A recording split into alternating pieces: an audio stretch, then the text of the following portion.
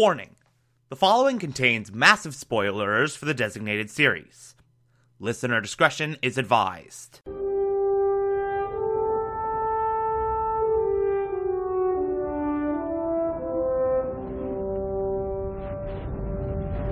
You're listening to the Television Archive, the show where we, the television-loving hordes of the internet, take a deep dive into what used to be in our beloved medium.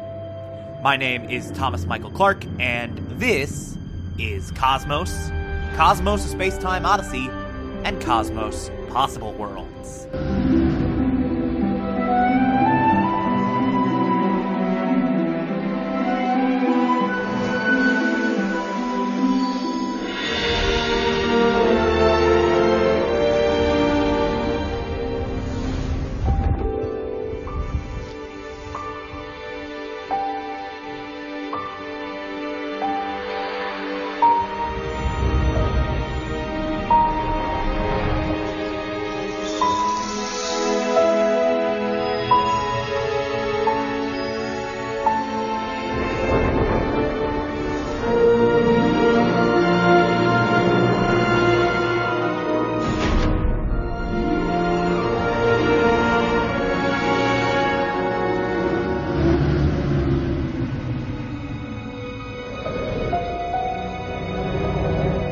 Today we will be discussing Cosmos Episode 2, titled One Voice in the Cosmic Fugue.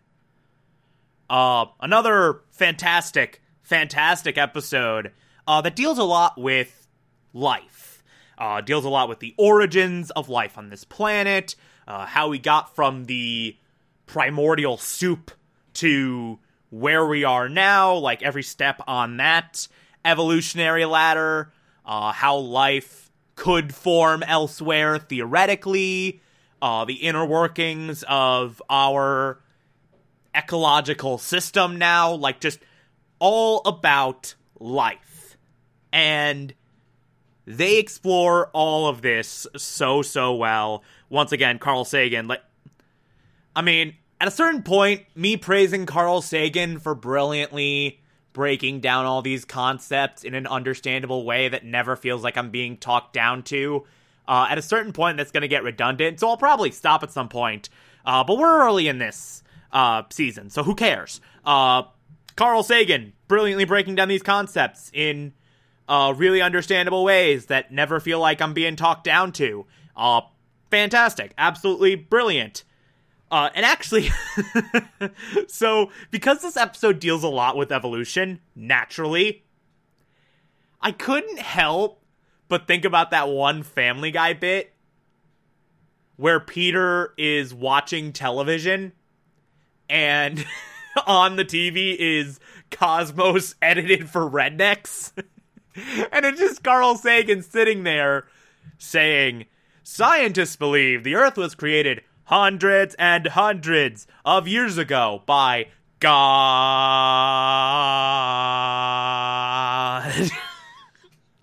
If you examine the bones of a Jesus, you will find that Mountain Dew is the greatest soda ever made.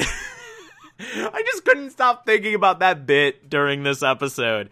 Man, say what you will about Family Guy, it is not the greatest show on the planet, but damn, do they have their moments. When they are good, they are good. But anyway, we get this big, intimate exploration of the origins of life. And it all starts with a feel-good story of an ancient Japanese samurai clan losing a brutal war and committing mass suicide, including their 7-year-old emperor, and then forever wandering the bottom of the ocean as crabs. Fun! They go into this Japanese legend of this one samurai clan who lost this war, drowned themselves when it was clear that they were going to lose, and then after that, this, superstition started arising where occasionally in that particular body of water, I can't remember if it's an ocean or a lake or whatever, But in that particular body of water, there are these crabs that kind of look like they have a scowling samurai face on their bodies. And there is this superstition that's sort of aroused that those were the souls of these warriors who drowned themselves, and those, like, just always got thrown back. Like, those crabs just got thrown back all the time because of this superstition. And the way this gets brought around very expertly is that this is sort of a form of artificial selection. Without fishermen knowing it, they kind of created an ecosystem where the trait of body that looks like a scowling samurai face became the most desirable, because that means you're more likely to survive. You're gonna get thrown back because of this superstition. So that became like this artificially selected, this is the crab now, this is how you survive, this is the best trait for a crab to have, and now the crabs in that body of water just all have it, or mostly have this scowling samurai face for their body. And, like, it's just a really, really cool way to just sort of ease you into this concept of artificial selection. And then we go to livestock, how, like, we as humans, when we're getting into farming, sort of find certain traits desirable for creating farms, creating livestock supplies, and just we sort of favor some traits over the other in domesticating these wild animals. And then we take a bridge from that into natural selection, and that's when this episode becomes all about evolution. And we get into this natural selection. We have Carl Sagan breaking down, like, mutation and which traits become most desirable, which adaptations become more desirable, and slowly, like, over billions and billions of years, we go from, like, just primordial ooze to the diversity of life we know, the humans, the plants, the animals, and all of that. And what I really, really love, like, Carl Sagan painstakingly takes us through this evolutionary calendar. And we go from that primordial soup to these organic molecules smashing together to form increasingly complex forms of life, to form increasingly complex versions of themselves, increasingly complex combinations. And then we get single-cell organisms, and then we get, like, rudimentary plant life, rudimentary animal life. We get, like, the fishes, we get the fishies. Some of them become amphibians, some of the amphibians become reptiles, and, like, slowly, like, there's dinosaurs, some of them become, like, some of the remnants become birds and all that. Like, slowly over time, we go from one to the other, to the other, to the other, and they keep branching out. They keep going onto a further and further spread of, like, these different branches of a tree. And you see all that happening, and you see how, like, this primordial soup goes directly to, over billions and billions of years, humans. And then, after this big, complex, Carl Sagan's, like, taking you through this step by step, and we had this, like, these little drawings show up, and then he's like, let's compress that all into 40 seconds. And you see this, like, really well done animation of life's journey from primordial soup to humanity. And so you see, like, these billions of years of evolution that resulted in us just happen so quickly on such an accelerated timetable. And it's really well done, and it's so cool to witness, and I love that moment.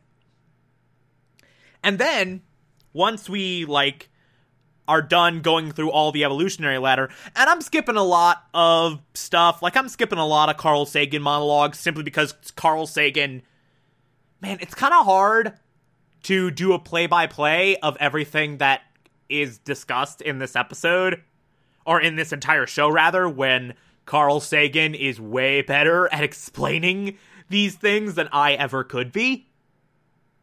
So, I have a feeling a lot of these episodes are going to be short. I have a feeling a lot of these are going to be short discussions, because it's just like, yeah, I'm just going to skip those 7 different eloquently written, eloquently delivered Carl Sagan monologues where Carl Sagan explains something better in 30 seconds than I could in 30 minutes. Like, he is just so good that it's just like, I'd be doing a disservice to try and recount those monologues.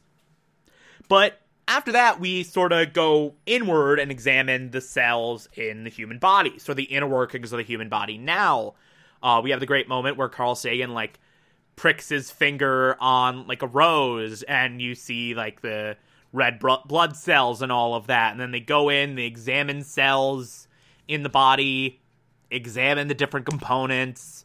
We see the DNA replication process, the unraveling enzyme, the unwinding enzyme, I think it's called, actually, and all of that. And all of that is so fascinating, and it's visually represented. It's visually represented so freaking perfectly. It's visually represented in such a spectacular way. And it's just so freaking cool. And then, in quite possibly the coolest moment of the entire episode, we get to see an experiment play out of one of Carl Sagan's colleagues basically trying to recreate the building blocks of life, trying to recreate the conditions on primitive Earth that caused the building blocks to form, that caused that initial primordial soup to be created. And so we get the old Earth atmosphere of hydrogen and methane and ammonia, before plants showed up and, like, just gave off oxygen into the air. And oxygen became the primary atmosphere of Earth.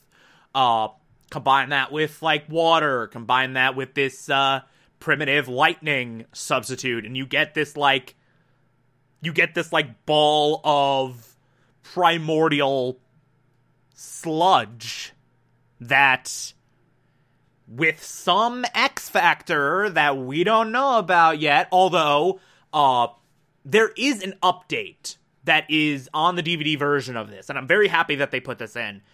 There is an update at the very, very end where Carl Sagan's sitting down 10 years later and is like, hey, so new science has figured out that, like, maybe comets hold some of that X factor that we don't know about yet, and maybe comets were the secret ingredient to get primordial sludge to all this other stuff. Like, maybe that's it.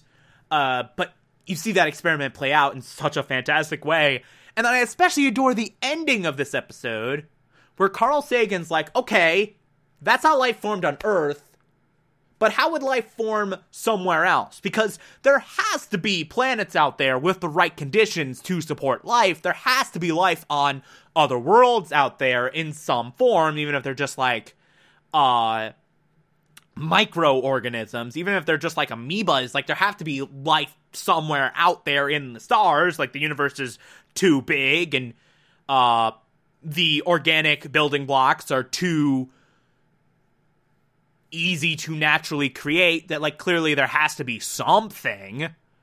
And so Carl Sagan just starts speculating on what life on Jupiter might look like, if life had indeed evolved on Jupiter, and just starts speculating wildly of just like, maybe these types of creatures would create. And you see sinkers and floaters and hunters, and it's just like, maybe. I mean, probably not, but, like, it probably is not this, but there's nothing saying it's not this. Like, it's probably not this, but it's also not this. Like, and it's just, like, a really cool ending of, like, just stimulating that imagination. Like, you have the information. You have the information from this episode of how life is formed. Now, like, use your imagination of, like, what conceivably life might look like on other planets if life truly evolved there. Like, and it's great. It's so great. This episode is very, very good. It's another excellent installment of Cosmos. If you like this, favorite the podcast, anchor.fm/TV archives, so that you can be here every single Monday through Friday as I go through every single episode of this and other shows. And you can find it on pretty much whatever podcatcher app you prefer. Feel free to call in as well. It's simple as just push a button on the Anchor app. I'll play those on the show from time to time if you feel so inclined to send those in. Follow me on Twitter, Instagram, and Letterboxd, TomTom4468, and support the show. Patreon.com/Thomas Clark. Pledge just $1 a month. I appreciate everything you get through there. If you become a patron, you can also get access to the Television Archive Supplemental, which I'll be putting up there once every month. Or, if that doesn't work for you, you can also support the show directly via Anchor. I appreciate that as well. Tomorrow we will be discussing Cosmos Episode 3. Talk to you then.